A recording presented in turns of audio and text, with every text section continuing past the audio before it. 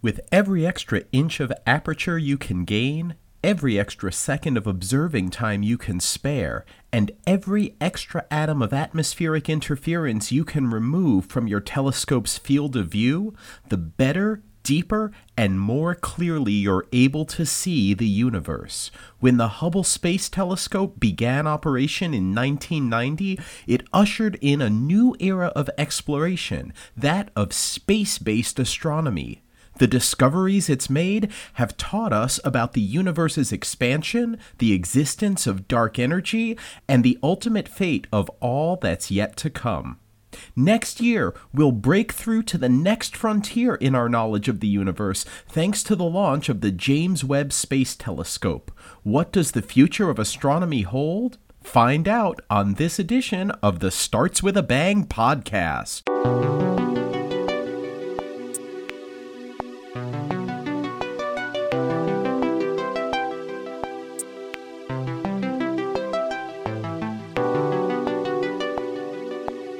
Thanks to the observations that the Hubble Space Telescope has made, humanity has gone deeper and farther than ever before in our understanding of the universe. Hubble's taught us what the earliest galaxies looked like, how they formed, finding the most distant objects ever discovered, and so much more.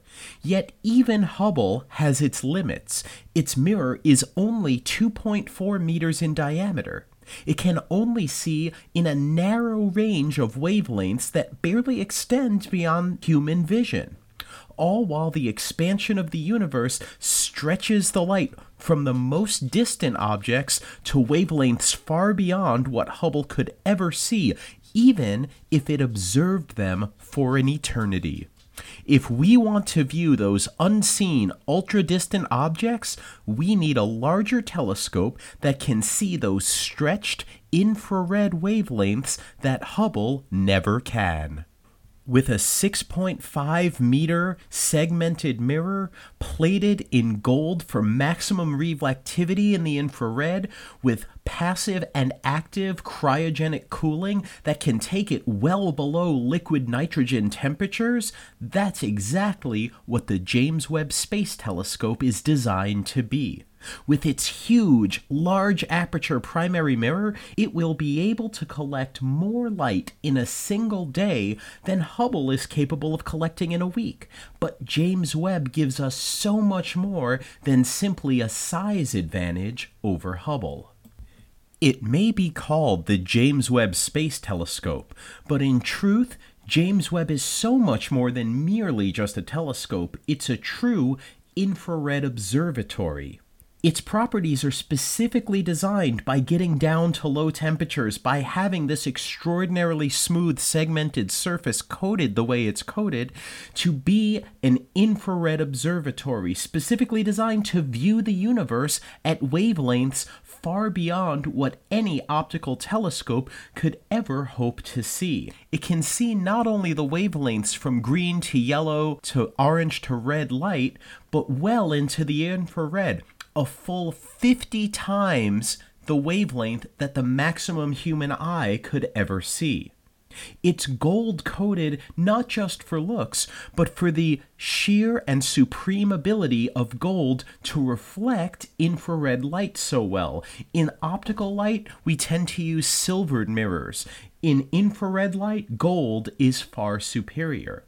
Why is it so important to make these measurements in the infrared? Well, there are a whole slew of things we can observe in the infrared that we can't see in the visible light. The most important ones are at the greatest distance, and this is due to the expansion of the universe. As the fabric of space itself expands, which it does continuously over time, it stretches the wavelength of the light traveling through it. If you have light that's emitted at a certain wavelength and the universe it's traveling through expands, that very space itself, as it stretches the wavelength of light along with it.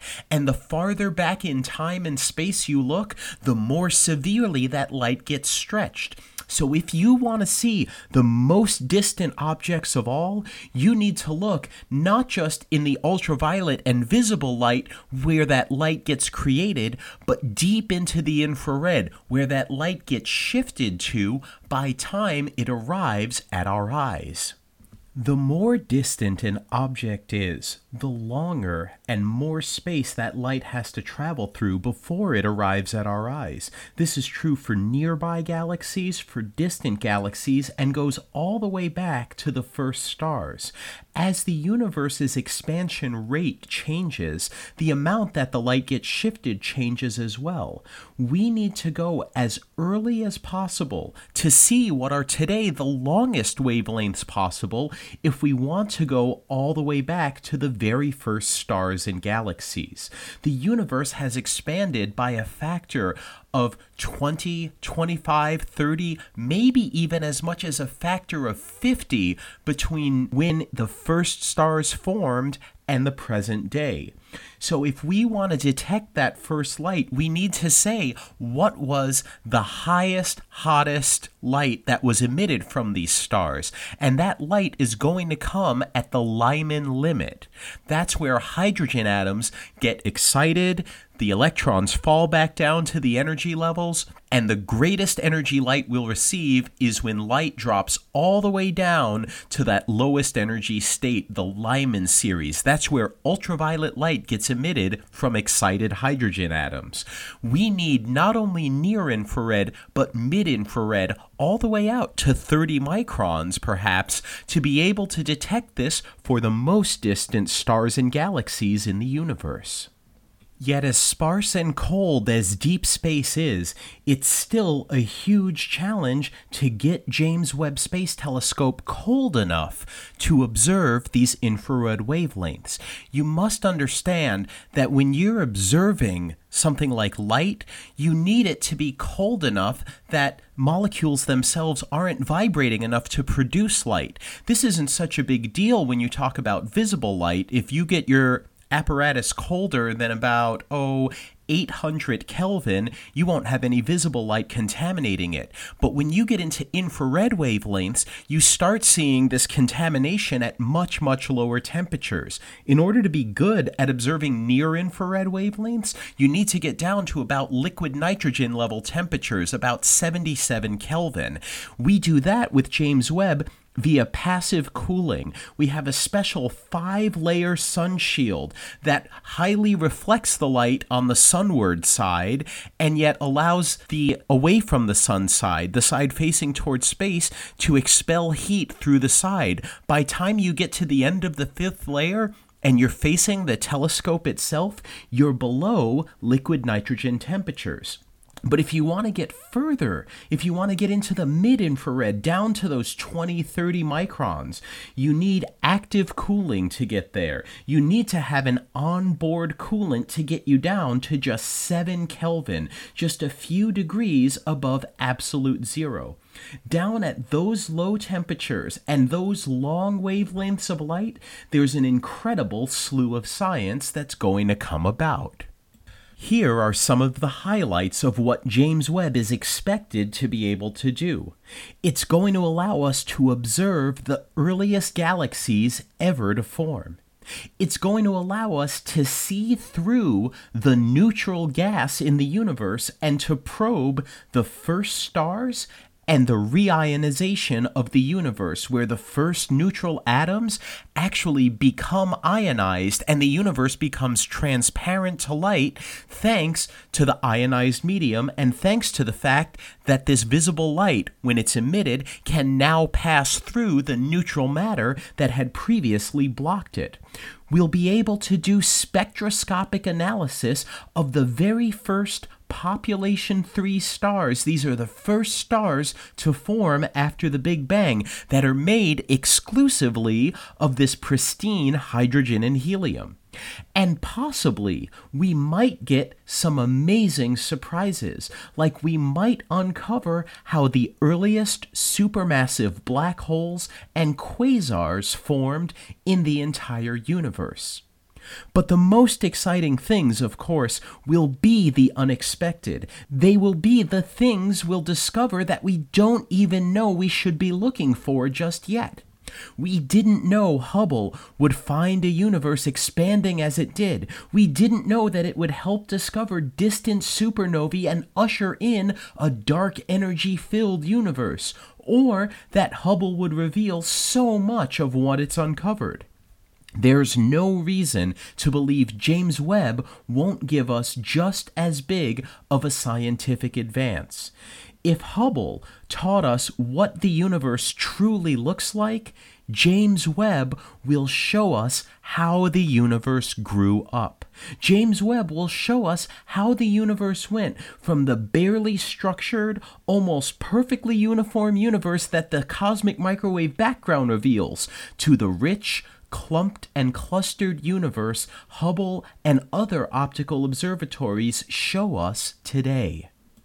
As we pass the autumnal equinox in 2017, we find ourselves just 1 year from the launch of James Webb, and it's worth looking at what those possible candidate surprises that it could reveal might be.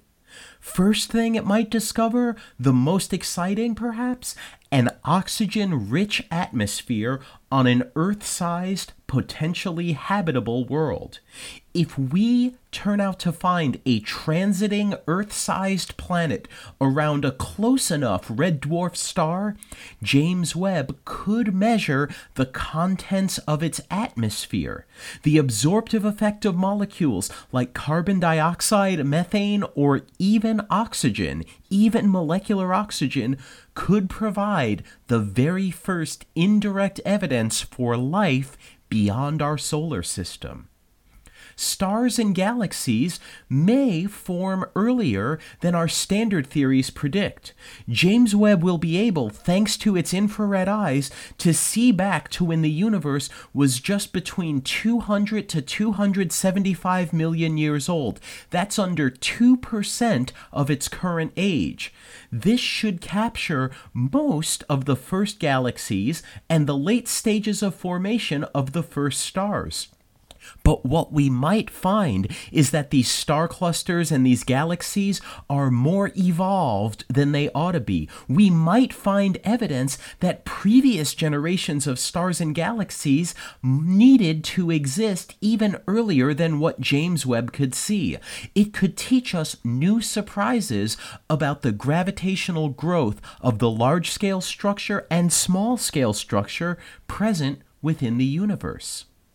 James Webb could reveal a very surprising possibility. It could reveal whether supermassive black holes predate the first galaxies. The standard picture is that these black holes began from the first generation of stars. They merged together and sunk to the centers of galaxy clusters, and then they accreted matter to become supermassive. We hope to find a confirmation of this picture and of growing early-stage black holes, but a surprise would be to find them fully grown in these ultra-young galaxies. No matter what the outcome, James Webb will shed light on these objects, and finding them in any stage of evolution will represent a huge advance for astronomical and astrophysical science. Finally, the very first stars of all may turn out to be much more massive than the largest stars that exist today. The most massive star we've ever found exists today in the Tarantula Nebula. It's about 260 times the mass of the Sun. But if we look to the early universe, we know that the very first stars will be vastly different than the ones we have today.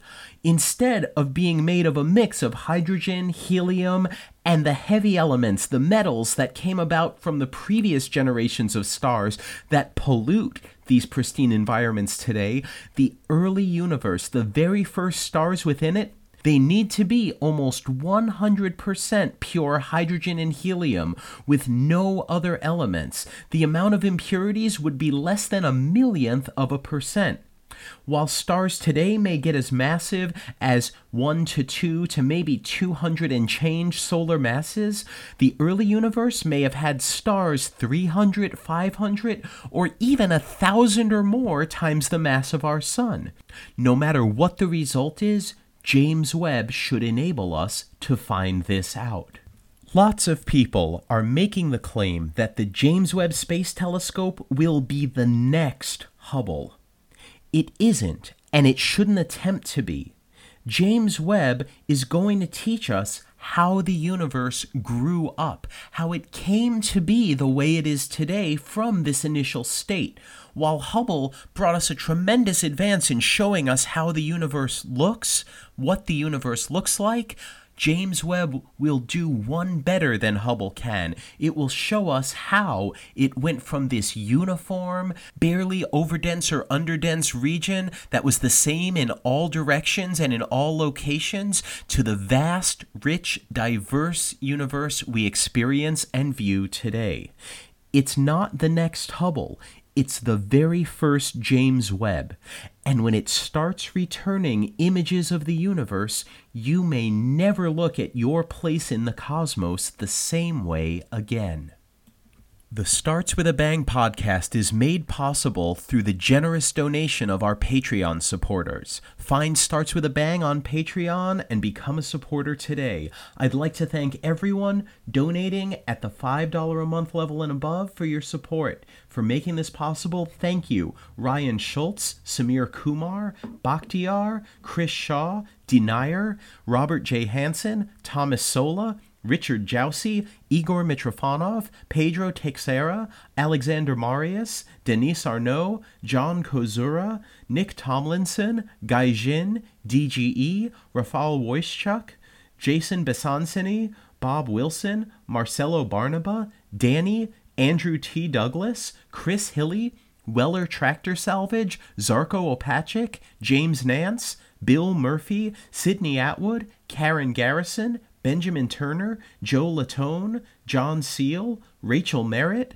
Philip Radelovic, Peter Williams, Patrick Dennis, David Taschioni, Kevin Barnes, Glenn McDavid, Jose Enrique, Joe McFarland, Braxton Thomason, Steve Omohundro, Harry Plumley, Frederick Y. Martello, Tomas All, Mark Armstrong, John Methot, Amira Sosnick, Radek Nesbida, and Nathan Hanna. Thanks everyone for tuning in and joining us, and I'll see you next time here for more Starts With a Bang.